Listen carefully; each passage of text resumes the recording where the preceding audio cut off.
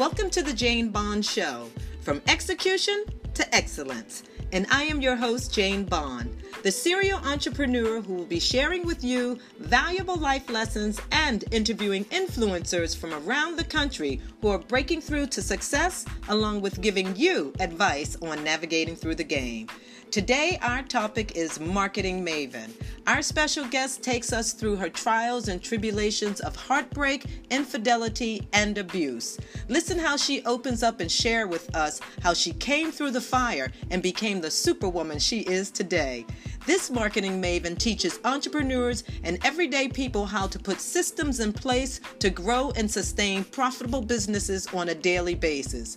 She has also become a leader in her field, which has afforded her the opportunity to travel around the country and get on stages and share a wealth of knowledge with people. She is truly an inspiration to us. We applaud her because her crown is definitely fit for a beautiful queen. Our special guest, without any further ado, Miss Ashley Ann Jones. Got you, Miss Ashley Ann. It's been a time, but it's okay. Yes. Welcome, welcome, welcome. I'm so excited to be here. Thank you so much.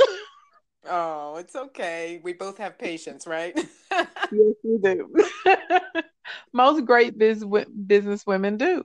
That's right. And if you don't have patience, you never know what's going to come. This is true. So why don't we dive right in? And, I just wanted to say this to you. I want you to give us a little backstory on growing up in Arkansas. But before that, I want to tell you, you're the first person I have ever met from Arkansas. I'm so honored to be your first. You have no idea. Oh, thank you.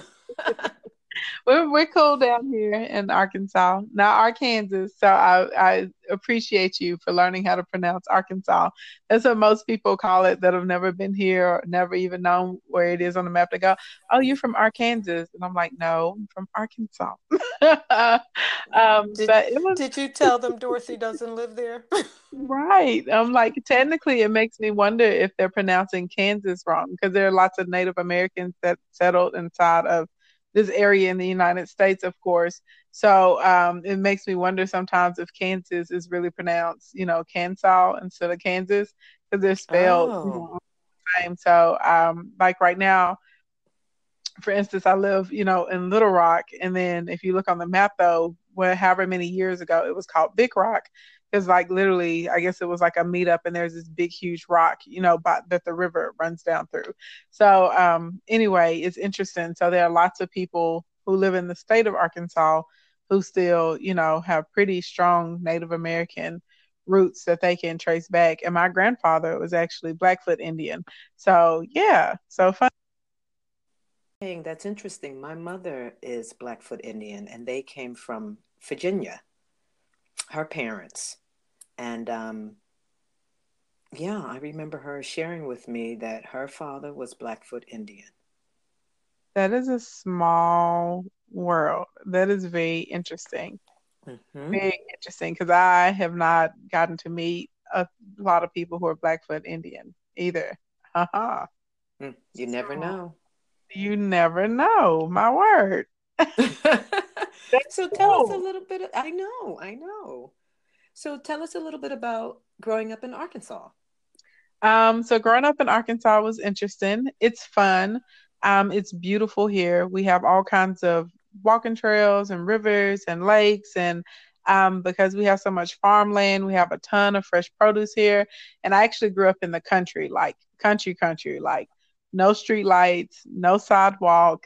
Go outside, till, hoe, plow, rotate the crops with like full blown garden, the whole shebang. So my mama's number 7 out of 10.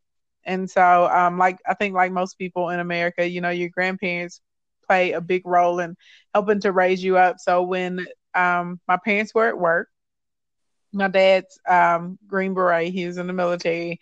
And so my mom worked as a nutritionist in the school district. And so, anyways, you get out of school and everybody would be at the grandparents' house. And all summer we'd be at our grandparents' house.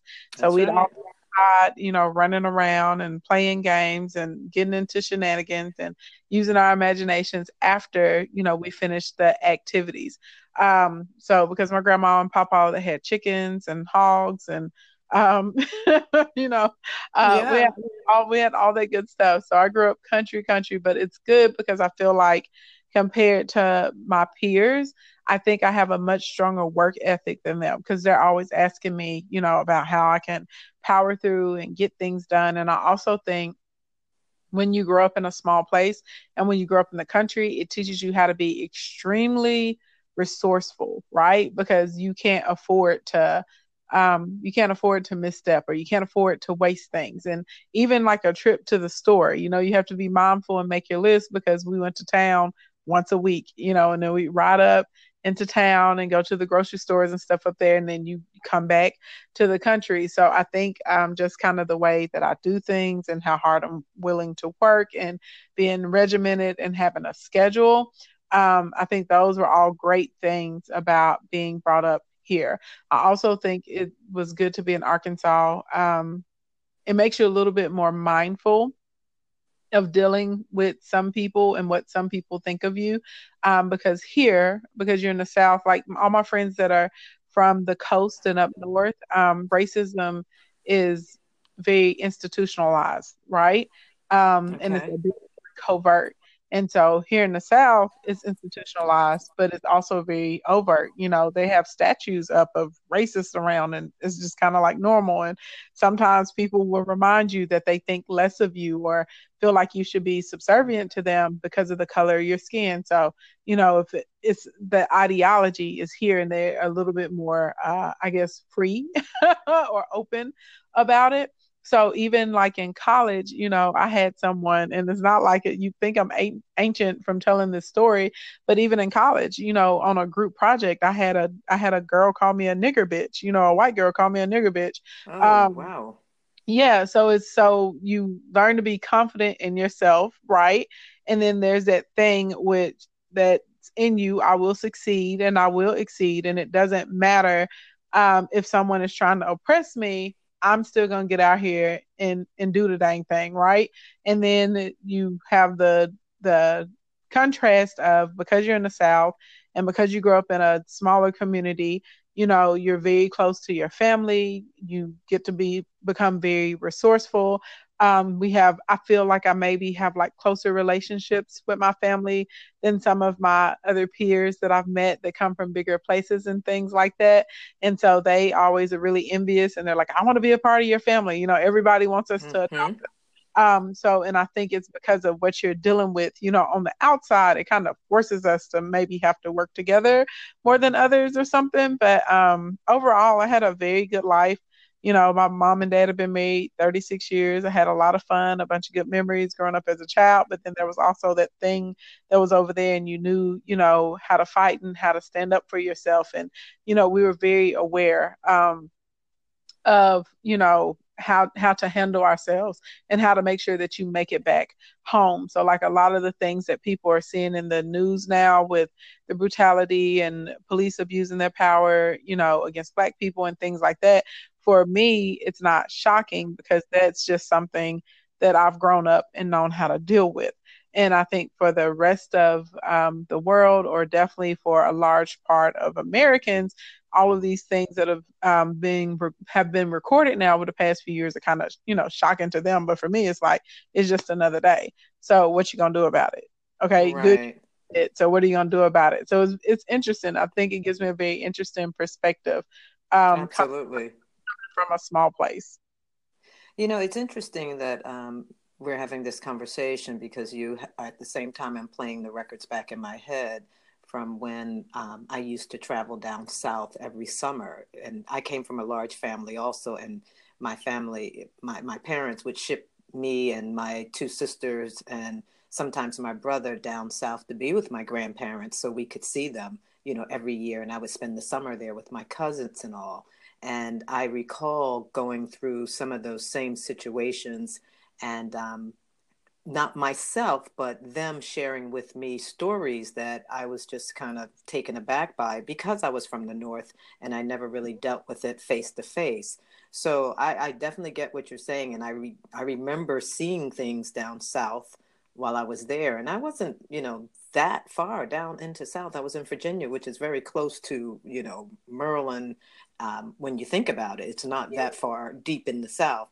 But I do recall, because it was in the 70s, that we were down there and we would go down on a Greyhound bus and we would have name tags on and we would go down for the summer, for many summers. So, yes, I do understand what you're saying and I do remember certain things happening. So, wow, yeah, you took me back there for a minute. Right? You took me right there. Yeah, but it's different, when you deal with it on a daily On basis. a deal, yes, of Yeah, course. kind of, yeah. But I mean, all of us still deal with it though, right? Because like I said, it's just whenever you get to larger cities and when you get up north, it's just more, and on the coast, it's just more institutionalized. So Right. people sometimes don't realize it, that it's coming out, in zoning or in lines or the way the school districts are set up or harsher sentencing and laws and things like that, right? Here you get all of it and you get somebody in your face that'll call you a moon cricket or something crazy like that. And you're like, And I never okay. even heard that before. My God. Oh yeah, girl. They come up with some stuff, let me tell you. I do remember a teacher telling me I should switch gears at one time. And I went home and I told my mom and dad, and they were like, "What does she mean you should switch gears?" And I said, "Well, she said that, I wasn't qualified to go into that field." And of course I did and excelled in it and did really well in it. But I remember having that said to me at one time. I know the audacity of people, right? The nerve. Exactly. But, I had a conversation with someone else the other day, and I said to them, that just puts, energy in us and motivates us even more to just excel better than they do.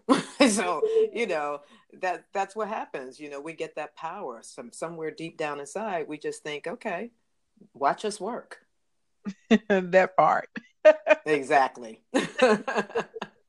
You think you're agitated now, and look how much you're going to be agitated when you see me succeed. And then once you Exactly. see me supersede you, it's amazing. Exactly. I know it's a But little petty, but I'm not gonna lie. It does excite me to be able to be able to surpass people, that told me I couldn't do things or that shed a lot of doubt on me or felt like, that felt these sorts of types of things, in their minds about you. And then, like I said, the audacity for them to verbalize it or say it. I'm not gonna lie, girl. It does put a big smile on your face when you see them later, and you're like, oh, you're like, well, I guess you hit your start to the wrong wagon, didn't you? Um, exactly. You might as well unhitch yourself now. so it's a little petty, but I'm not gonna lie. I get a bit of satisfaction out of winning in that aspect. So, do you think growing up in a household where your dad was a Green Beret gave you a lot of your foundation with, uh, excelling in life and being a person that executes everything that they put their mind to? I definitely think it had to play some type of part, especially with discipline and structure, like being able to put together a plan and execute on the plan, and being able to think about different possible outcomes so you can prepare. I definitely think my dad probably implanted a bit of a strategic mindset inside of me as well. So yeah, I do think that now that I've never really thought about it, but that probably does have a lot to do with how I'm comfortable, kind of being in an execution mode, and I don't really get too stuck, into the thought or the dream stage. It's like, okay, I think it, let's make a plan, move on it. So I definitely think that helps. I know for a fact, as far as being structured, and putting things in perspective. There'd be times, I may want to cry about something that's really petty or really silly, and my daddy would be like, fix your face. What are you tuning up about? Right? Fix your face. He's like, there's nothing for you to be upset about. He's like, you think this is pressure? It's not pressure, and then he'd share a story about, when you go inside of a certain chamber or you found a room or a cave and the guy who was the lowest on the totem pole, the lowest rank, had to take off his mask first because you have to see if it's safe, for people to breathe the air in the room. He's like, that's pressure. And you're like, oh my God, that is pressure. Why am I crying? I need to suck it up. Yeah. Yeah, absolutely. So definitely, I guess being aware that situations can always be worse. Things can always be more difficult. And so you be thankful for what you have right now and you make the best out of this, because it's really not that bad. Definitely a lot of that mindset is there too. And I can definitely say for sure that came from my daddy. And then also because most people who travel, you're open to other people and thoughts and ideas and just the way things are done. So I think he really helped us be able to expand beyond our region. And a lot of people, not just in Arkansas, just people in general, a lot of them never really travel more than 2 hours outside of wherever they're born or wherever they grow up at. This So is true. so it's more difficult, right, to be influenced and have an open mind and being open to other identities and cultures and ways of life and things like that. That was a big thing. Him and my mom are really good at that sort of type of thing, and then putting that in us. So that we want to travel and we want to see the world and we want to go different places and experience different things. So yeah, so I definitely believe him and his background had a lot to do with that, and him just wanting his children to do better than him. He always would tell me that, I just want you and your sister to do better than my mom and I. That was always their goal for us. Fantastic. So, what was your first job out of college? Or were you always an entrepreneur? No. At first, you said first job before you finished out of college. I was thinking about my first job when and I was like, oh no. um, out of college, my first job, I worked for a nonprofit company called Windrock. That was Okay. my first job. I had started side hustling with my events and stuff while I was in college. I had not quite connected the dots yet that I could just do it full time as a career and be able to support myself. I was doing a little dabbling. So you do a little something here, a little something there. And I was like, Right. okay, I need to get a regular job. And I worked for this nonprofit company called Windrock. And the work was fulfilling. I learned a lot about corporate culture while I was there. But at the end of the day, when you work at nonprofits, you don't really make enough to pay your bills. And I've always, I guess some people would describe it as grand, but I've always had this certain lifestyle that I always saw myself living. Like, I don't know where it came from and why, why I thought these things that I was going to travel and live in a nice house and, have my pick and choose of whatever car I want to drive. And it just was always there. And it wasn't just me, like even other kids, they write stuff in your yearbooks. Everybody Yes. that wrote in my yearbook, they were like, I know one day you're going to be a CEO or you're going to be, a CFO of a major company or you're going to be successful. Even the guy that I dated in high school, he was like, I can see you running, a major corporation and having a corner office. So whatever that was in me as far as like, working and executing and running stuff, like even other kids my age when I was a kid could see that in me. So I'm not really sure what that was. So I knew working at that nonprofit company was not going to cut it for me. Like I said, Oh, the it work sounds was like, fulfilling. yeah, it sounds like you were a diamond and then you were Yeah, shining before the, you the knew work it. the work was fulfilling, but the paycheck was not.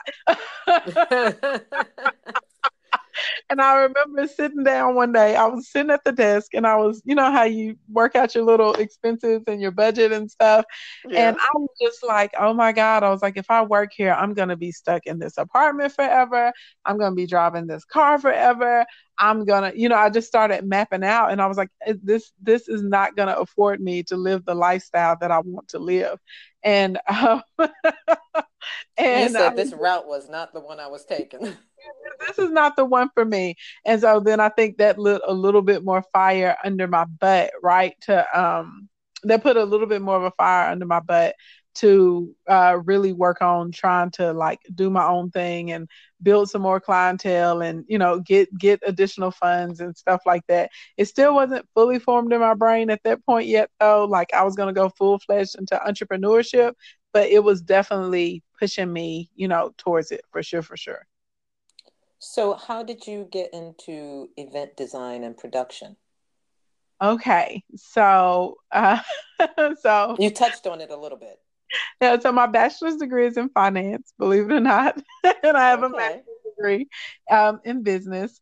But yet I am an event person, right? An event designer. But it's all full circle. It all rolls back around, right? To work with one another. So I've always been naturally gifted in arts and aesthetics and creative things. And my mom is too. My mama is an amazing designer. My grandma was really good at it. A lot of my cousins are really good at it. And so even when I was a young kid, like I would do do pictures, and instead of painting, my mom would let me use her eyeshadows to like do stuff. She'd let me cover my walls in my bedroom with like brown paper bags, and I could like basically draw murals. I didn't know it was a mural at the time, but that's what I'd be doing across the whole entire wall.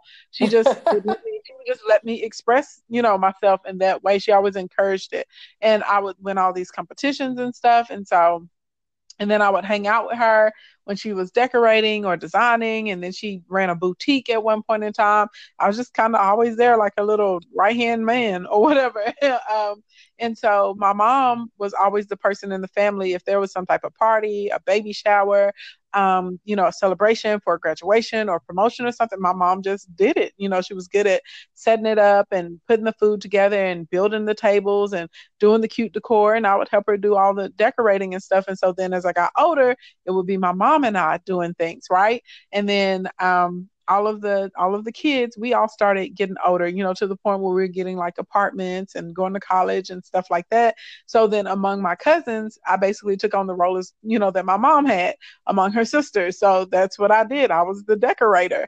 And everybody would call me to do stuff. I always loved cooking. I always loved hosting. Like even as a kid, I'd be cooking dinner for like 8 people. You know what I'm saying? I'd cook lunch for all of us. And I wasn't like, oh, I got to cook. I enjoyed it. Like I've always been anything with like hospitality and making people feel special. And I'd be all fancy. Like I couldn't make a regular peanut butter cracker. I had to get all fancy with mine and to put the little jelly on and designs and stuff. Like it was just there the whole time. And so I naturally went into it.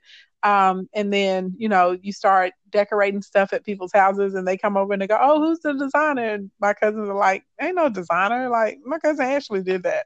Wow. When people are moving into things, into houses and stuff, everybody wants you to come over and ask what you think and go shopping with them and help them put the house together and choose things. So it had always been there, and I wasn't doing it for people outside of my family, but I was doing it for my family and friends.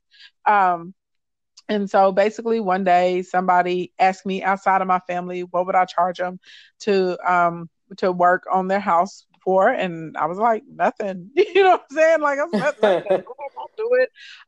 And then they asked about a party. They were having a shower. And finally I was like, well, whatever, you just pay me whatever you think it's worth. You buy all the stuff and you just pay me something at the end. I was happy to do it. I always enjoyed it when I do anything, but like interior design, event design, hospitality, anything, I'd get immense joy from it.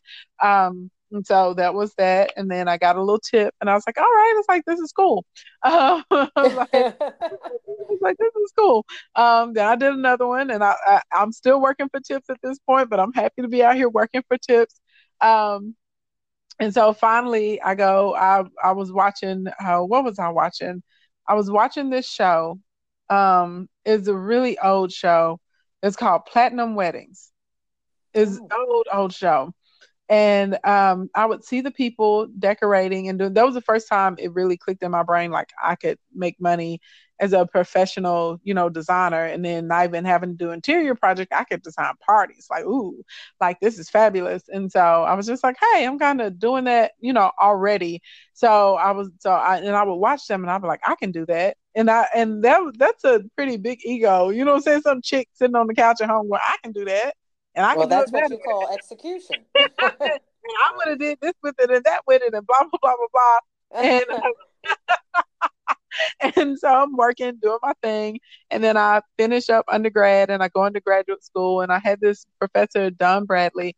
He was a tough guy, but I'm really thankful for it. And he had us put together a whole entire feasibility study and really build out this thing for a business. If we had an idea for a business, I already had the idea for events, but he just kind of helped me piece it together and go there. I made the feasibility study. I had to do my projections. I had to do my competitive analysis and all of that good stuff. And he was like, I think you really could have a viable business. And I was like, really?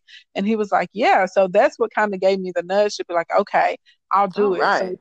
So soon after that, that's when I went and I LLC'd and I was like, let me get a website. And I'm still just pilling along. I just got my little laptop girl and about $125, $130, nothing major. But I decided to take the next step. I said, well, I should get a job in the industry, so I should learn more about it. So I started calling all these people trying to get an internship. I started calling all these planners trying to get an intern, and nobody would take me on to be their intern. So at that time, to be honest, I knew I wanted to own my own business, but I wasn't planning on doing it soon. I was going to work my corporate job until I was 40 or 45. That way, I'd be able to build up a retirement and all that good stuff. And then I figured when I hit like 45 or 50, that's when I'd open up a business.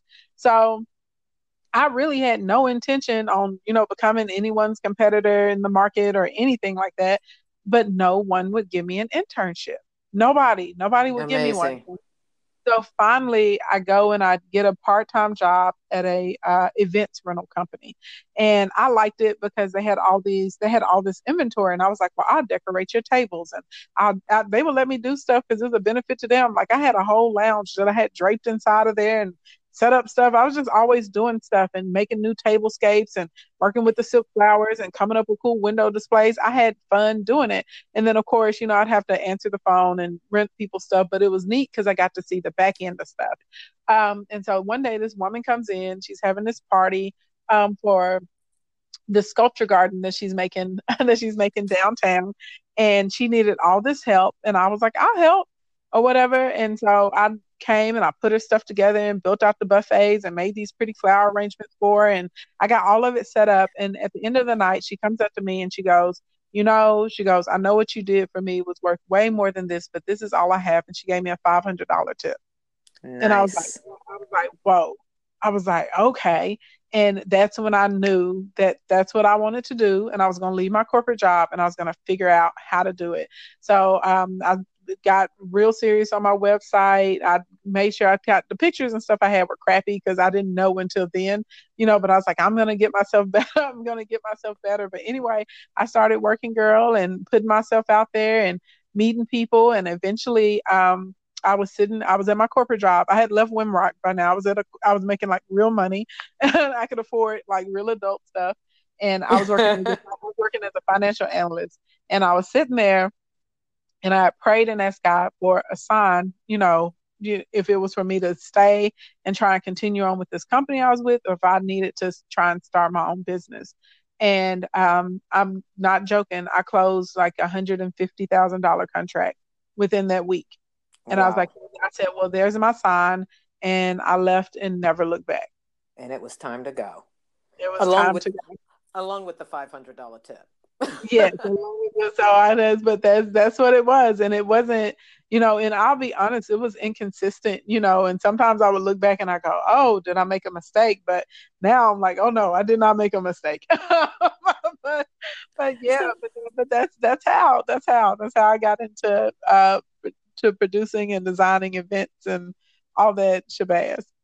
And I've only seen pictures, and the pictures that I saw were amazing, and I was really surprised and totally impressed when I saw them. I was like, okay, this is another, dimension to this woman. I gotta talk to her. Thank you so much.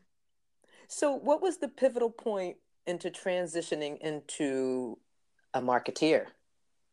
Because I had learned how to market on my own, right? It was sink or swim. I can't tell you how many hundreds of thousands of dollars I lost doing all of the traditional mass marketing things that they teach you to do. I'll be honest, a lot of the schools are out of date when it comes into marketing your business, communicating with one-to-one, really learning how to to effectively target, for a small business owner. And so they teach you to do business like these huge corporations. Like, I'll be honest, and I'm not, poo-pooing myself, but it's just the reality. Like, I'm not Coca-Cola, right? I Right. don't have a $20 million marketing budget for one region that I can spend in one quarter. I don't have that. If I do $20 million in a year, I've had an amazing year. You know what I'm saying? Like, wow. Like, not the marketing budget, so I had been taught to mass market, where you get on billboards and you be on radio and you run television commercials and you get on infomercials, and you do the mailers, and you do flyers and postcards, and you do all this stuff, and you're just trying to make sure the people in your region are familiar with you, and if they need your service, they will even think about you. And then if they think about you, now we got to try and convert you into a customer. And it was very inconsistent. I couldn't even really tell you where my customers and clients were coming from when I was doing that, right? You work in the word of mouth, you're inside of the groups, you're running all these ads, and I was just barely breaking even. And I can so, totally relate to that from my business with real estate. Ah, yeah, yeah. it's a lot. It's a You, lot. And you you're end like up under buying, pressure. yeah, and you end up buying all these systems and they don't work, and then you realize you spent so much money, and Yes. the next thing you know, you have to really fine tune it. So Yes. yes, I hear what you're saying. Yeah, so I was going through all that. And so, anyways, girl, I made this post on my Facebook page. Nothing really happened. I made a second one. I didn't even get 10 likes. I did the third one. And on that one, I still didn't get a lot of likes. I don't even think it was 10. I may have gotten to 15 likes. But the amazing thing that happened is someone slid into my inbox and she said, "Oh, I see your work with weddings and I'm having a birthday party. Do you do birthdays?" Of course I do birthdays. She had a Of better course. budget. She had a better budget for her birthday party than most of these girls had, because I was doing the struggle brides. I was on the chitlin circuit back then. So I Okay. was like, yeah, so I was like, of course. I was like, girl, I'm already at your venue. So anyway, I did her birthday party.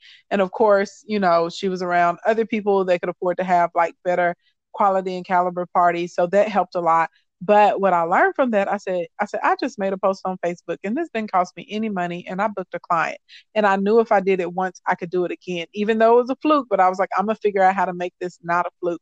So that's what had me delve into the social media marketing and digital marketing and learning how to do SEO. And at the time, email marketing is what was hot back then, like content marketing and social media marketing that still didn't really exist. That's just a new thing, like as of like 10 years, right? But Right. and even back in the day when I was doing it, which was 10 years ago, it didn't have a name and people kind of thought it was like fly by night and all that kind of stuff. But I just stuck with it because it was working. It was getting me clients. So anyway, I've started taking all these email marketing classes and stuff like that. And I'll be honest, I was discouraged because all these guys, first of all, none of them look like me. Right. And they all had these massive lists, like of hundreds of thousands of people. And I was like, well, God dang, I've been out here for 2 months in these streets and I barely can get 200 people on this list. So I was like, I'm never going to make any money. So anyway, I had a list. I had under 2,000 people on this list, but something great happened. I sent out a query and I made a little bit over $17,000 back. Wow. I was like, well, And maybe that it's a was for fluke. free. Yeah, I That said, I was said, well, maybe, free advertising. yeah, I said maybe it's a fluke. Maybe it's because I'm really into numbers and being able to prove stuff and repeat processes and think. I'm good at building systems. That's your And I was like, finance maybe it's a background. fluke. Yeah, that is. That's what I said. It's weird how all of it like kind of kicked back around to full Hmm. circle. So I was like, maybe it's a fluke. Try it again to about 10,000. So I called up some people. I said, hey, I think I know how we can make money, and y'all just got to do exactly what I tell you to do over the next 6 weeks. Everybody was making money: 8,000, 20,000, 13,000, and I was like, Amazing. oh crap, I know something. I know something they don't know. I don't have a huge list. I don't have all these sophisticated systems. I'm not paying, $80,000 for somebody to develop a website and a cart for me. And that's when I stumbled upon target marketing. That's what's known as Wow. target marketing now. Exactly. But back in the day, it wasn't there. And I knew that the reason people were buying things, even though I didn't have big lists, I had quality people on my list, and I was able to give them information that they cared about. And people wanted to open their emails from me. They wanted to get more. They would respond back to me, and then I could make them offers and they would buy my stuff, whatever it was that I was offering. And so, I still wasn't teaching people at the time, but I was like, oh yeah, my business like pretty much changed overnight with that. So I started doing that. I was running my Facebook ads. I had my whole little system. I was like, oh, Snoop, I'm doing something. I'm doing something. It's getting better. And Those these systems, girl, those systems. and then my colleagues started asking me, other people in the event industry, what are you doing? How are you booking these clients? I don't understand. How are you getting people to spend all this money? Because at the time, I think the average for a wedding in the state of Arkansas was something like $12,000 or something like that, and my clients were averaging around 30 or 35,000. So I was way above the state average, way above the national average, and people were like, "What is this girl doing?" Because everything I started kicking out was like hot sauce at that point in time. And then eventually, people outside of the events industry started asking me for advice and tips and stuff like that, and that's how I got into consulting. Amazing. And it just kicked off like that. Yeah, that's how I got into it. And I just worked my jelly rolls, and then I kept doing. So eventually, I learned that people didn't really want to learn it. They just wanted to pay somebody to do it. So I still kept consulting. And then we opened up a part of the company where I would manage people's ads accounts and things like that for them. And then one day, about 4 years ago, I decided, because I kept meeting these people that were getting hustled and scammed, and someone would come in to say they were going to do their SEO, or they were going to do their Facebook ads, or they were going to market for them, and they would charge people $5,000, $10,000, $12,000, and they would never deliver the service to the people. And it would just break my heart, because I'm a small business owner too, and I didn't grow up wealthy. Like, I had to work and put everything together. And I was like, well, no, you shouldn't have did this. And this is what this means. And that's over there. And I realized they didn't know. And that's when I started teaching for free. I was just like, hey, I was like, if you got a pen and a pad and you can get on here, when I get on here, come and learn. I'm going to teach you for free, like, how all of this works. And that's when I created the Late Night Business Show, and it just went kind of kaboom. And that's when I started getting international clients. And I really started developing more digital products and courses and classes. And so I still have, all of this is under the umbrella of the consulting company. So it just all kind of it's been a progression, right? Over the years, it's been a steady progression, and you just kind of transition from one level to the next, from one level to the next. Absolutely. And you took it all the way there. And when you talk about execution to excellence, my God, I have to take my hat off to you, lady. You killed that. You killed it in one sentence there. So let me ask you this. Even though the fundamentals and principles are the same in business, what do you teach everyday people and business owners to do differently to win in today's digital world? Learning how to be service focused instead of sales focused is the biggest mindset shift. And then also helping an everyday person understand that everything you do is content. Your customers and your clients don't understand the process. They don't understand the back end. They don't understand anything about the suppliers. But what they do know is what desired state they're trying to get to. And so if you can solve a problem for them, answer a question for them, show them how to, prolong the use or the wear of something, how to maintain things. If you can show them different uses for your products or for your services, or educate them on the benefits or the process of it, or concepts, like anything that you can do, because people don't really want to be sold to, but they like to be informed. And if you can answer a question or solve a problem for someone, you got a lifetime client. You build up You're your no definitely like right. factor, like that, like it's almost instantaneous. And so being able to understand everything you're doing on a day-to-day basis is content, and being willing to, serve people, and really just try and say, how can I really help this person? How can I make their life better? And so if you can put that into a system, now all of a sudden you're developing relationships with clients, and you're making, ridiculous amounts of sales. And even with people who have higher cost, products and services like we do, right? You do multi-million-dollar real estate. So you can't, offer that for $9.99. Oh, definitely not. So even when you have that, but it creates this vacuum for you. So now all of a sudden, because people see you as a resource, well, now clients and customers come to you, right? Because you're consistently putting out this information that is informing them and helping them, and they want to be involved in it and a part of it, and they find it valuable. So everyday people, true. just understanding that whatever you're doing day to day is content. You got to get in the habit of documenting it, get comfortable with turning on your phone and shooting a 15-second story. Get comfortable with, typing out the definition of something, or taking one of your FAQs and answering it in front of the camera, or turning on or snapping a picture, at your desk, or while you're preparing, or while you're headed to something. Because for your audience, again, they don't understand the process. And it's really not their job to understand the process. You're the expert at whatever it is that you do. They just know the destination that they're trying to get to. And you need to make sure that you show up as a resource for them. So that way, whenever they're ready to participate through purchase, they do that with you and not with someone else. Absolutely. You said that straight, because that's true. As long as you can establish yourself as the expert in your field, they keep coming back. And that's how I've been able to sustain my level of expertise and my level of business, which I'm really happy and proud of, because it's been a long, long climb. Trust me, that's been a high hill that I had to get over. Wait a second, I'm still climbing that hill too. But that's all good, it's all good. So do you think it was your calling, or did you just feel very passionate about helping people to win? I've always felt passionate about helping people my whole life. And that's one of those things too, like my peers and my cousins. And, when we were kids, people could see that, like they, oh, well, I'm going to call Ashley because I know Ashley's going to say yes and she's going to come and help me. I've always enjoyed helping people. So that's been there the whole time. I think it was in my, I would say in my late 20s is when I realized that I really loved helping people with business and creating financial security and creating wealth for themselves.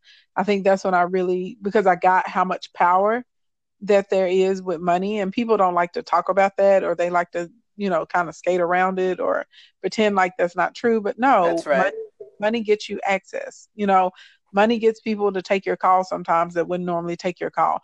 Money, better say that again. Can give you a peace of mind, because you can focus on your purpose. You can focus on what you're supposed to do when you don't have to worry about if you're going to be able to pay your mortgage or not. When you don't have to worry about if you can keep the lights on. When you don't have to worry about, am I going to be able to buy food for my children to eat, right?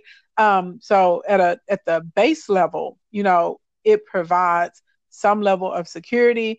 And depending on how big that paycheck is, it does get you access to different information and knowledge and resources, and communities and networks that you wouldn't have access to. I'm not saying money is everything, but I'm not going to sit here and try and shy away from it. But that money equates to power. Money equates to a better lifestyle. And in more instances than not, money sometimes can make sure that your children get a better education than other people that don't have it. This is just the reality of things. And so for me, understanding that I could help people walk into their power, create the lives that they wanted to live, and make money doing things that they actually enjoyed, that was extremely fulfilling for me. And so then to know that I could help people protect themselves as well, right? And so you don't have to get hustled by some fast-talking marketer that's going to sell you all these hopes and dreams and run away with your bag in the middle of the night.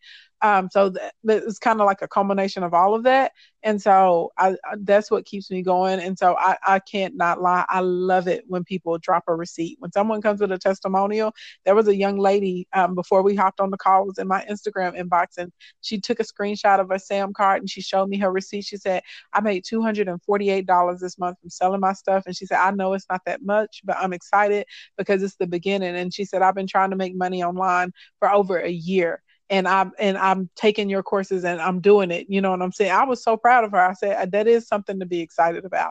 Your first dollar that you made, you made $248 from selling some products that didn't even cost that much. Yeah, it's only a matter of time, before that $248 is $248,000, right? That's right. So that is very fulfilling to me, to know that I'm, empowering people, and then helping people to be educated and giving them practical tools and steps that they can use to actually see a change, something that is tangible, something that can be accounted for. Like, that's super difficult. Well, actually, you're changing people's lives, Ashley, because like you said, money creates access, and access is what a lot of people want. Even if they're going to a restaurant and they see someone over there that's, getting a lot of attention and they're not, more than likely that person has dined there many, many, many times, has, greased the palm of several people's hands in there, coming in there showing who he is or what he has, or, what he can provide. So money does provide access to whatever you may need or want. So yes, that's true. You said a mouthful there. So this is a segue into my next question. The coaching arena used to be dominated by men, and now we are starting to see a lot of women of color in that same space. Would you say that is mainly, yeah. Would you say that is mainly because of social media? I don't think it's mainly because of social media, believe it or not. I think social media plays a large part in it.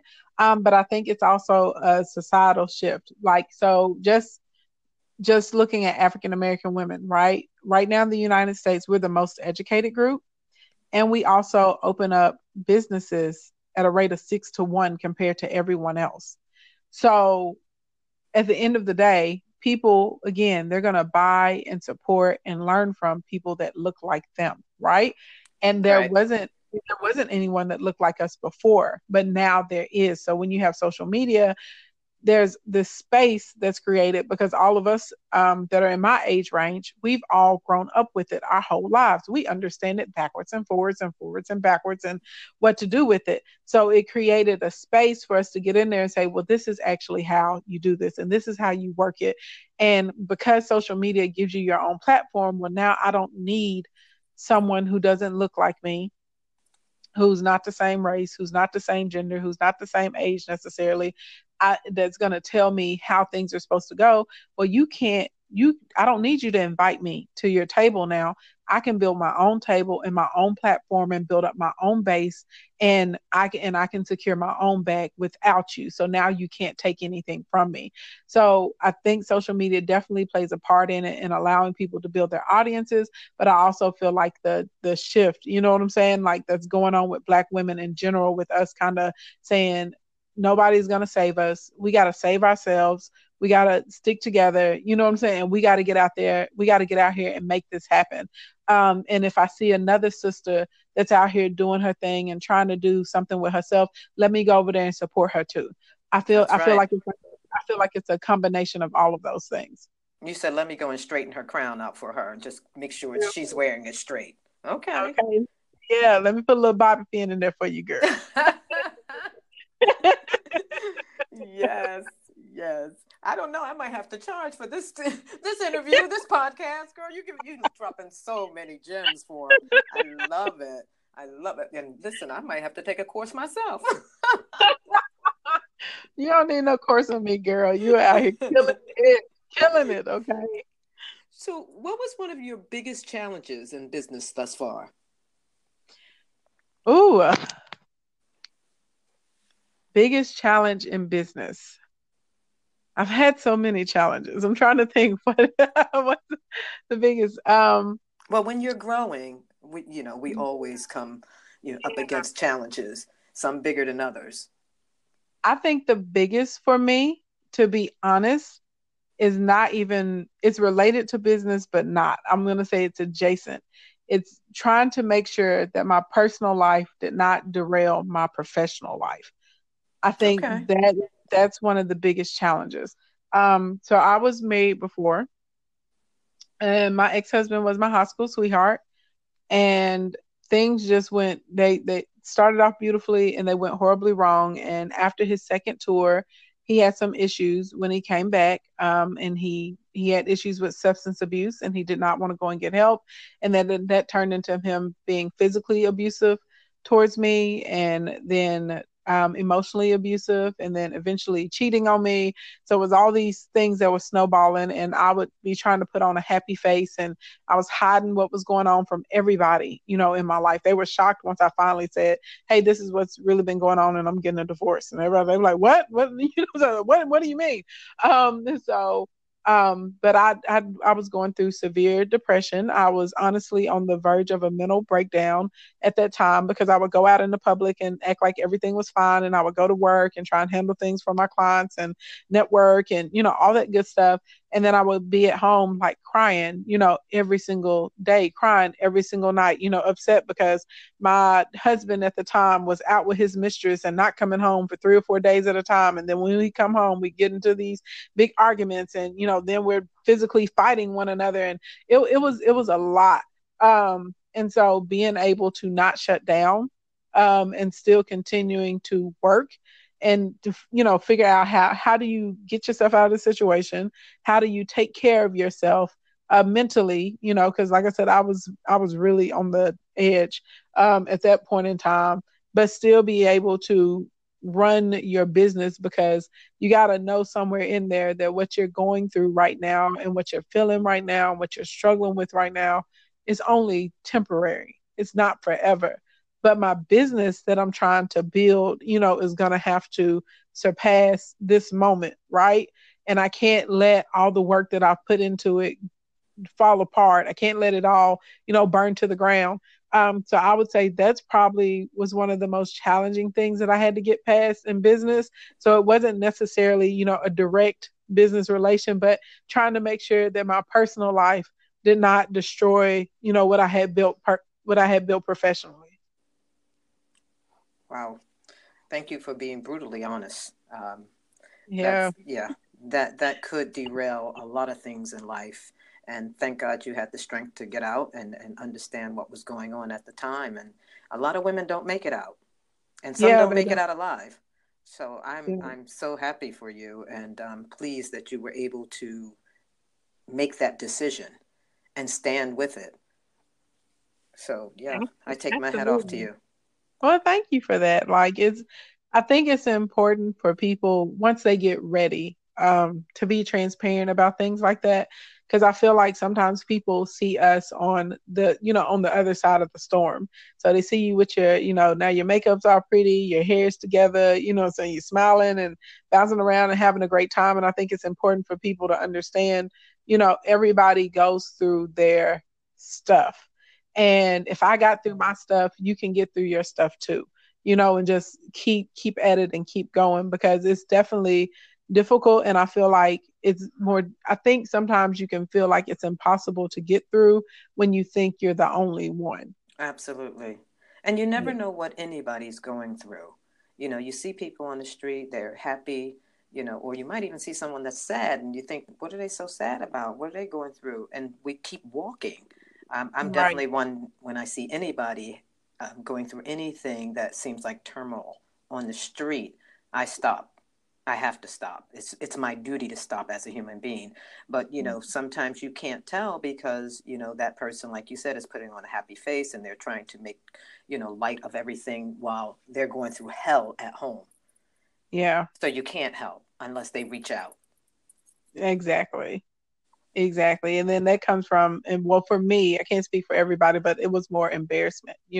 I was Of embarrassed about course. what I was going through, and I didn't want anybody to know. So it's very strange how all that works. And then you find that you're like isolated, and that snowballs into something else and to something else. And now you don't have anybody to talk some sense into your head when you're having all these crazy thoughts, and some type of counter opinion to counter Of whatever course. thought you're having and whatever emotion you're having. It's a very dangerous space to be in. Alone. So yeah, so that's why I think that was probably one of the most difficult things that I had to overcome. Yeah, and I think people have to make that decision also on their own, because even if you have people around you sharing with you that do know that these things are going on, because there are some people that do know but they can't help because that person, that individual, don't want the help because of the Absolutely. embarrassment, because of what they think is shameful. Absolutely. Yeah. And you're right about that. A person has to come to it on their own. And I always think the best thing for somebody, if you know someone that's in that situation, you just let them know, I'm here for you. You know, whatever you decide, I'm not judging you, but I'm here. And if you ever decide you want to go, I'll help you. If you decide you want to stay, I'll still be here, you know. But I'm here and I'm not Absolutely. judging or holding it against you, because I do think that's what keeps a lot of people silent. And I can't speak for everyone, you know, just for me and, you know, from my perspective. And this thing is, I want people to see me in this light, right? I want people to see me as strong. I want people to see me as capable. I want people to see me as doing well. And this that I'm going through does not does not reflect what I want you to think about me, right? So that was a whole thing I had to deal with, you know, on my own, and just get comfortable and get to the point where it's like, I don't care what you think. Oh, thank you for I sharing. don't care what you think. Yeah. Thank you for No. sharing. I wish I was next to you. I would put my arms around you and give you a big hug and kiss, girl. I Oh, would. thank you. Yes. Thank you for sharing that. I can feel your hug. I can feel the Good. energy. I know, because our energies are strong. From the day I met you, I was like, "Oh my God, I love this girl already." And your laugh is so infectious. It's not funny. When you laugh, you make everybody laugh. So that's a beautiful Oh, thing thank too. you. Thank you so much for that. Thank you so much for that. So let me ask you this: what do you think hold people back from achieving their full potential and heart desires? Uh, I think it's a combination of fear and also self doubt and low self worth. There are Okay. so many people walking around on the planet Earth right now who have no faith in their own capabilities. They have no faith in the gifts and the talents that they've been blessed with. There are people who have no faith in their own visions. There are so many people walking around feeling like they're not capable of putting together a strong plan. They're not capable, you know, of executing something. There are so many people that are fearful of what people are going to say about them, or who's going to laugh at them, or if I get out there and I try and I don't succeed, you know what I'm saying? I don't want people to talk about. It's just fear, and it's irrational fear. Like all of us fail. I don't know one person who hasn't taken an L at some point in their life. Um, it's like it's weird because it never kicks in for them. Well, what if I win? What if I'm successful? What if this goes the way that I wanted to go? What if it goes better than I thought it would? Right? That's right. And you don't always have to start, you know, trying to get to the penthouse. Sometimes you can just say, well, you know what? My first goal is just to get to the second floor. You know, Yes. and then my next goal is just to get to the fifth floor. You know what I'm saying? Baby I think, steps. yeah, baby steps, allowing yourself the room to grow. But I think that's what I think stops most people. It's the fear, the self doubt, and a very low valuation on their capabilities and abilities, and you know, like where they are. And then you get some people that struggle with just worthiness in general, like they just don't feel like they deserve to win, which is a whole nother situation in itself. This is true. That's like what we just spoke about. Yeah. So, would you say, what would you say is the biggest secret to marketing yourself in the digital world today? Ooh, I know people say this all the time, but it's true. Being consistent. That's right. Most people are not consistent, and not just consistency. And as I'm saying, like post 3 times a day, not consistent in that aspect. Like, yes, you should do that too, but being consistent with your tone, being consistent with clear messages, being consistent with the images you're choosing to use, being consistent with whatever the activity is. It'd be like you have this wonderful podcast, right? And if all of a sudden you were doing really, really well, and let's say you got to episode 24 and then you just disappeared for 8 months, right? And then when you try and come back, you've lost your base, you've lost your momentum, right? You've lost some of the other opportunities you would have gotten because you just fell off the map and disappeared. So learning how to be consistent with like your daily actions, learning, you know, how to just be consistent with your plan, learning how to consistently network, learning how to consistently follow up with people, like just being consistent, learn like creating your little schedule and your little systems and sticking to it. Massive results and massive failures are the direct results of what we're consistently doing. Oh, wow. Okay. This is true. I've been guilty of that myself at times in my life, building my own career. So I definitely understand that. Yeah. And I, it's true. If you're not consistent, you will lose. You will lose your customers. You will lose your momentum, and everything. You have to stay on top of it, and that's what organization and your time too. Absolutely. It's So called it's called showing up. yeah. I know it's cliche to say consistency, but I think that's what it is. And I think when, people think about social, they just think about, oh, I'm supposed to post every day and use a bunch of hashtags. Like, no, you got to be consistent across the board. The social media is just a marketing, tool. That's it. You still got to run that business. That's right. And show up. I tell people every day, especially in real estate, you must show up. If you don't show up and show up correctly, they will find somebody else that's willing to show up. That's what I was thinking. I was like, in real estate, you better show up because the competition is fierce. Oh, fierce. Fierce, girl. How about drainingly so? I've seen people try and steal people's clients like right in front of them. It's amazing. Like, oh yes, there's some bold personalities in real estate for sure, for sure. Yes, there are. Yes, there are. So, did you ever think, Miss Ashley, that you would be in this space today? Yes and no. Yes, because like I said, when I was young, I always had these, dreams, I guess, of a grand life. And it's really strange because you know how most little girls, you think like some guy, the prince is going to come in on the white horse and save you. For whatever reason, I just always knew like I'd be able to do it on my own. As crazy as that sounds, if I was just like, if it's me and God, we got this. We can make it happen.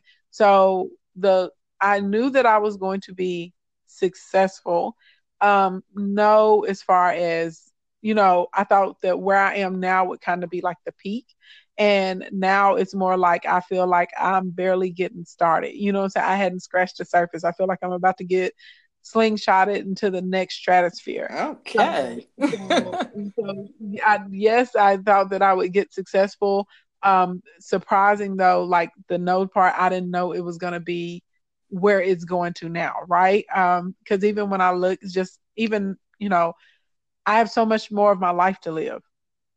I'm at the age right now, I could have another 2 careers right now if I wanted to. So to be in that position is incredible. I don't take it for granted. But did I know I was going to get here? Yes. I thought I would just be much older before I got to where I am now. Okay. So this is great. Where do you see yourself in 5 years? In the next 5 years? In the next 5 years. Hopefully with a husband and some children. That would be nice. That would be really, really nice.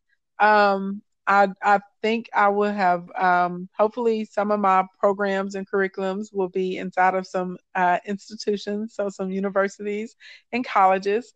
I think in the next 5 years I would have figured out how to make my system even more efficient than it is now. And I can see myself maybe even boxing up my business and almost having like a training camp or a certification program where you can come and get certified in the areas of marketing and technology and maybe like monetization and stuff, and basically like building little businesses so other people can go out and affect and impact and help more people. Fantastic. You can have your head on straight. I tell you, you guys, when you hear this podcast, you're going to say to me, we need her on again. Yes, because you're getting some real gems here. Okay. You're so sweet. Oh, thank you. You're so sweet. So I read somewhere where you said you have been blessed with 3 talents. And I think it was beautification, hospitality, and business. Now, I've heard 2 of them.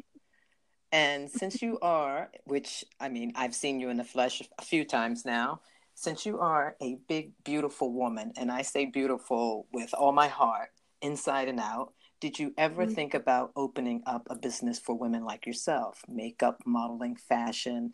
I mean, because when I see you, I see all of those things. And you're, ultra talented. Have you ever thought about going in that direction? So this is gonna be funny. So back in the day, like this is a long time ago before I decided I was gonna do the event design and planning route. I actually was a model and I used to do like runway shows and I would do like a lot of website, not like the booty website type stuff, but like so like outfits. Like people would have like a boutique, online boutique, and they, you go and you see the girls that are wearing the clothes, so you can buy like the caftan or the kimono or the jeans like that. That's how Yes. I want to make sure I clarify that. But so I would do that, and then I actually was a makeup artist when I was in college, and I used to freelance for Fashion Fair. I don't know if you remember that line, Oh, and girl, yes, I do. the Fashion Fair and Christian Dior. And I would work and I would do makeup for like the fashion shows and weddings and all that kind of stuff. And I enjoyed it a lot, but it just boiled down to I was like, this is fun, but I live in Arkansas and I'm not going to be able to make a living doing it. If I had stumbled across like media and marketing and stuff like what I know now, I probably would have been on a different trajectory, and I may have had my own makeup line and all that stuff by now. So I don't know if I would ever go back to business with it. Maybe a boutique for sure. Because it hurts my heart when I see uh, a big beautiful woman or like a curvy woman or even a fat girl or a chubby girl. Everybody ain't gonna be thick. Some of us are fat, and that's fine. You still can be fat and fine. Somebody is into it. I'm telling you, you better be into it. Um, I like love you it. have to be yourself. But it paint when I see us, kind of cowering. I've been statuesque my whole life. I've always been like the tallest girl or the almost tallest girl. I've always had a whole bunch of thighs and boobs and all of that stuff. Thank the Lord that it's all proportionate right and stacked up Right. right. But it's always been there. So I've never been like the small girl. I've never been petite. And so it's weird to me when I see other ladies who it's like, we see you, girl. Like, who are you hiding from? So if you're a larger lady, whether it's coming from you being thick or you being chubby or you're fat or you're just statuesque, like whatever it is, we all see you. So stop, so dress accordingly, dress Yes. appropriately. Put yourself together because you look weird coming into the room, trying to cower or toning yourself down. We all see you. Everybody's looking at you anyway. So I just feel like give them something to look at that's beautiful. We all see you anyway. And you So do. You do that very well. I mean, so eventually, maybe I may get into like I can see myself maybe having some boutiques or something. Um, no, you maybe wear in your curves very well. Trust me. thank Very you. classy. And I didn't expect you to be as tall as you are when I met you because I'm 5'11", so I was like, okay, thank you God, I have someone I can stand tall next to. And so yes, I mean, I think you carry yourself extremely well. Very beautiful, um, big curvy woman, and I find that very sexy. So yes, hey, Oh, kudos well, to you, thank you baby. so much. Well, I think you are just beautiful and elegant and gorgeous and very model-esque. And I was like, Oh, ooh, I think thank you. she's so pretty. I was like, she's so See, pretty. Yes, our I love energies it. gel. This is true. This is true. I was so delighted to meet you. So delighted. I was just like, oh my gosh. I was like, what a beautiful woman. Oh, Just thank you. energetically. You're beautiful physically too, like just gorgeous, but like energetically, very beautiful, very warm, very captivating. And there's a gentleness to you that you have that I like. I have to work on that. I think I'll grow into that. I think sometimes I'm a little too forceful or maybe a little too bold. And there's a gentleness that you have. It's powerful, but it's still gentle. And I think that's an art. I think that's age. No, I think it's an art. I don't think it's age because I've met some older ladies and they don't have that. I think that's a thing. I don't know if it can be developed. I'm not sure if it can be taught or learned, but there's something there, right? There's some people that have that, like they can be very gentle, but they're still very powerful. And I think it's nice because it also you make more friends that way. I feel like you don't offend as many people as sometimes you do when you're like a bulldozer sometimes. So I know sometimes I can be quite assertive and people are like, oh my God, like I don't. Oh, okay. No, I think it's a certain peacefulness I have within myself that I developed over the years. And may that be, disappointments in my life and been able to deal with them and look out for them when they're on their way, when I can feel that energy coming my way. So I just kind of pretty much disarm people immediately. So they're not intimidated or feel like, I could do any harm to them by opening my mouth in the wrong manner. So I think that's probably a peacefulness that I've found within myself, you know. Yeah, it's beautiful. I love it. Thank you. Thank you. I've never heard anybody say that, but now that you have said that, that's the only thing I can think of in my mind coming from me. I'm just pretty calm. I guess not too many things get to me anymore. There's no more surprises, I guess. I hope there are a few coming or a few left somewhere, though. So let me ask you, what advice would you give a young budding entrepreneur today? Create a plan so that you don't get too far off of your path. It's really easy to get distracted by things that look like they're quick money or a quick turnaround, and just try and understand that things typically that are going to be sustainable for long periods of time aren't built overnight. Give yourself some grace, be patient with yourself, create benchmarks and work towards those benchmarks. And your business is a living, breathing entity. It's allowed to change, it's allowed to grow, but you just make sure you write it down or type it down somewhere, so again you can stay focused on the vision, focused on the goal, focused on building what it is that you want to create. And while you're focusing, be a good listener. If you listen well and you understand, I feel like you'll always be able to adjust to, the different mediums, the different channels, the different shifts, and to what your market is demanding. And so that way you can always be on top of delivering the best message or product or service or, whatever the hybrid is, or community or, whatever it is that you're trying to put out there into the world, you can do it the most effectively and you can do it the most efficiently. I love that you said be a good listener, because that is so important. Because if you don't listen, how can you ever understand what people want from you? Yes. Or what type of service you're supposed to be giving them if you don't hear what they're saying? Absolutely. That is so true. I mean, being a good listener, being consistent, understanding your market, and when the market shifts, stay on target. Yeah, because it's easy to get distracted. It's easy to be like squirrel, completely. Yeah. Then you turn around like, oh my God, what happened to that? How the house burned down? It's like because you went and chased the squirrel over here. Like, focus. when you're supposed to be giving your business legs to grow. You're right.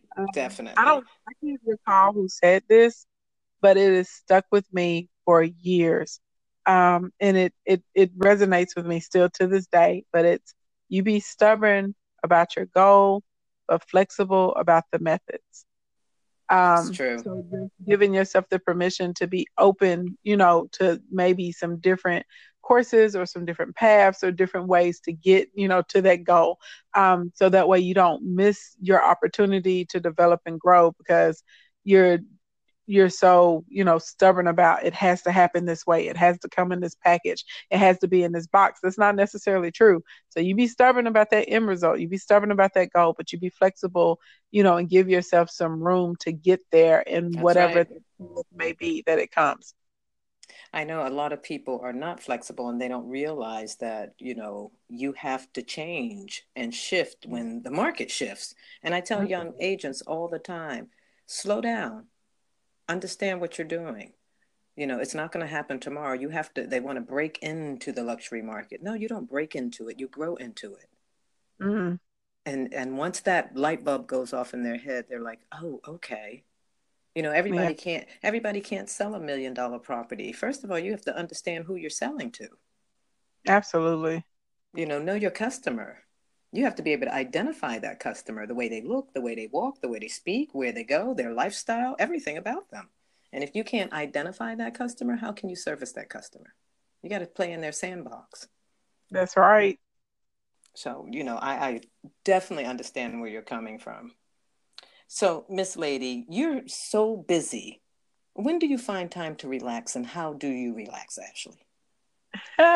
So it's gonna sound crazy, but I schedule it sometimes. Like when I have really hectic weeks like I've had the past few weeks, I literally will schedule the way I would schedule a call or a consultation with somebody. I may schedule an hour and they'll be like, nope, I'm not. I'm having a meeting with myself. So I build it into my schedule. That helps for sure, for sure. I enjoy, if any of you guys ever meet me or if you ever go to any of my social pages, you'll see I'm really into my nails. So my nails have the most going on. I have all the crystals and blings and sparkles and designs and stuff. And so every other week I go to my nail appointment. I don't go with anyone unless it's someone's birthday or something, or I have a friend in from out of town, I take them with me. But I like to go by myself, and I bring my little headphones and I can listen to my music and I can sip on, my little libation or whatnot, and just kind of sit there and I can think about something or think about nothing. And I do my best not to work, not to answer an email, not to take a call, not to do anything, just to give myself the space to just kind of just be. And then at the top of the year, because it's my slower period, I just kind of throw a dart on the map, and wherever it lands, I say that's where I'm going. I love vacationing and traveling and hanging out, and sometimes I bring a companion, sometimes I don't. I just do whatever I feel like doing. Oh, I love throwing that dart to the map. I have to try that. You should. It's a lot of fun. It's a lot of fun. Yeah, that makes sense. I think somebody told me you did that before. A mutual friend of ours told me that. Yeah, I just throw it on there and say, "This is where I'm going." And sometimes I'll think about an area. I'll say, "Oh well, it's cold and gloomy like this past January. It was just like gray and raining like every day here. I'm like, what is going on?" And I just got tired of it, and I was like, "Well, I want to go somewhere warm." So I knew I was gonna head, south of the equator, or at least, like roll down into the Caribbean area. So I just threw the dart, and it landed in Mexico. So I was like, all right, I'm going to Mexico. And so I went to Cabo and I hung out there. And then I went to Santo Domingo and I hung out there. And then I went to the Dominican, which I will not be back anytime soon as of all of these stories that started coming out. But I hung out there and had a great time. And, I just island hop okay, this is where I'm going. This is what I'm doing. And it was nice. It was a really, really nice time. But I enjoy my own company too, and I can entertain myself very well. So normally I'm good with people or without people. I love that. So am I. I enjoy my own space. Trust me. Mm. So you have this event coming up in August. Tell us a little bit about that, and I definitely will be attending that. I do. I'm so excited. It's called Accelerate 180. It's the most lit business and lifestyle conference in all of America. Oh. So it's designed for actual strategy and results. So most conferences, when you attend them, there's a lot of motivation, and there's nothing wrong with motivation. We have a little motivation there too, and honestly, it's just a lot of people on the stage talking about how great they are, and they're speaking to you and all of this high level verbiage, and you kind of really don't know what's going on, right? A lot of people don't, but everybody sits there and they go, oh yeah, this is amazing, or whatever. It's a load of crap, and then you leave, and you have no real connections. You have no real direction on what to do next. You have no real strategy. You haven't been introduced to anything new. And we're all out here going to these things. And so anyways, I developed this a few years ago, and it was called Wealth Camp. And this year's the first year it's being called Accelerate 180. But the results that people get and the reaction is just, it's mind blowing, because everything is set up to actually, teach you. So yeah, there is some high level things there, there definitely are, but we also have literally, we can come in and say, this is how you're going to email market. And then there may be another session. Here are the newer advancements, and this is what this can do. So it's like real workshops and training, and you get to listen to conversations and things to help fill in the gaps that help you. And one of the biggest things I'm proud of is that I actually have the money people there. So everybody always talks about, the banks and lending and financing and all of that. I bring them in. So like the SBA comes, the actual, like, I get vice presidents and presidents of commercial lending to show up. We have hard money lenders that show up, investors that show up, and they're actually looking to help people get funding and financing for their businesses. So it's something that's very unique to Accelerate. So you get to come and get strategy, you get to come and get strategic partnerships, and you actually can come and get funding. And then we have a resources market there too. So if you need a web developer, there's a trusted source. If you need a virtual assistant, there's a trusted source. If you need your credit repaired, whether it's business credit or personal credit, we have the best of the best that are there for that, right? There's trusted sources. So it's really unique in the fact that it's a resource bank, right? Basically for small business owners, it's a way to get funding and capital to expand. And then we're there to educate you so that you don't mess up the funding that you get. So yeah, right. so it's built on, strategy. And I'm really tactical, right? So I'm one of those people. I need you to tell me how you did it, what app you use, what software, how many times a day, what was in the message, what are we sending back over here, what's the repeat, what's the follow-up. I'm one of those people. I like all of that type of stuff. And so I teach that way. And other people, there are other people like me who want all of that stuff too. It's just one of those things. I know I'm not the only person that is into actual strategy and steps and, just wanting something tactical. And so it's designed for people who actually want the strategy and the results, and they want to learn how to do it. So we'll actually be firing off, like, one of the workshops we'll have is how to create video content. And the reason it's important is because Google projects that in the next 4 years, 80% of all content online is going to be digital. And then there are several, that will be in video format. And then there are these surveys, and they show that anywhere from 80 to 87% of consumers prefer to consume content that is video based. So any small business owner or entrepreneur is going to have to learn how to create video content, right? And so you need to have the ability to create your own so that you can be consistent in putting something out there in the marketplace. Just even little things like that. So the workshop will actually show, like, whip out your phone, download this app, cut this here, import that, tap into this gallery, like literally showing you how to do it step by step. So I'm really proud to have created something that is actually assisting people. And when people leave, they know what to do. Oh, wow. Yes, it sounds like it. I definitely will be there. I'm excited. I can't wait. So tell people where they can find this information to get there and to show up. If you go to www.accelerate180.com, and it's really funny because if you're flying in, the airport code for Little Rock, Arkansas is actually LIT. It's actually lit. Did you design that? I wish I could take credit for that. But yes, go to www.accelerate180.com.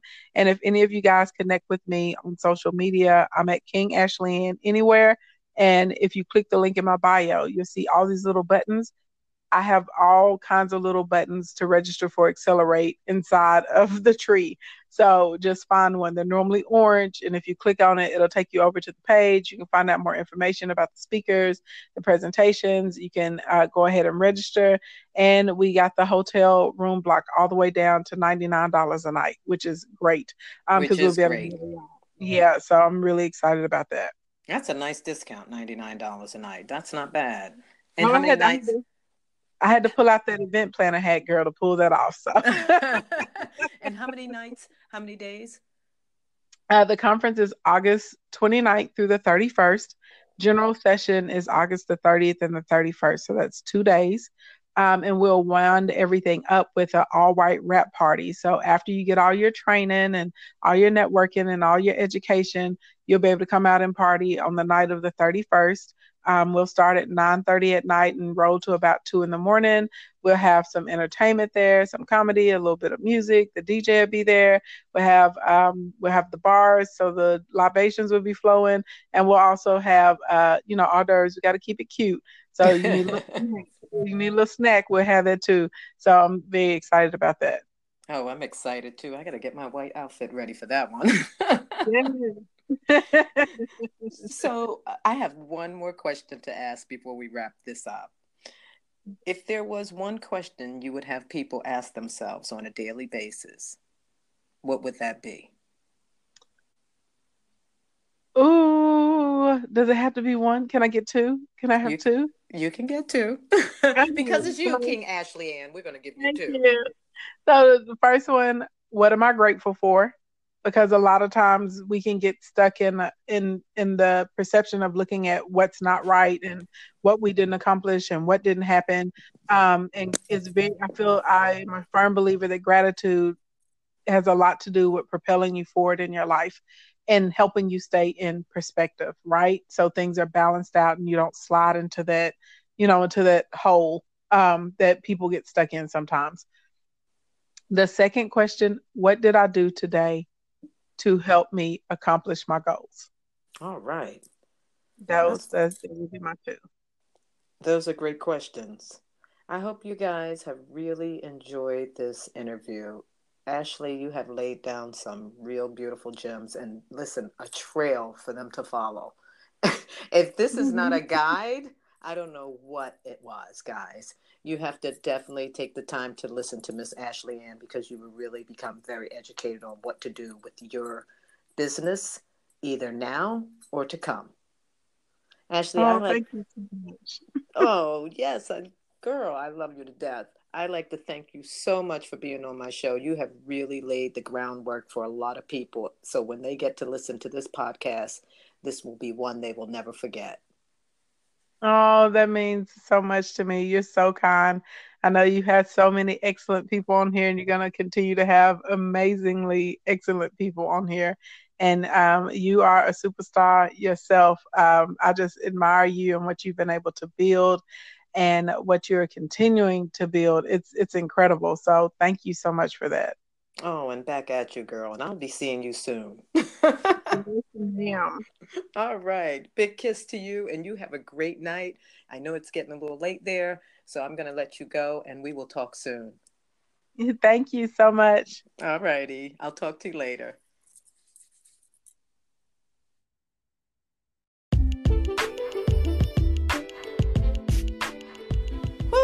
I hope you guys enjoyed King Ashley Ann. Now we need you to go over to apple.podcast and rate, subscribe, and review this podcast.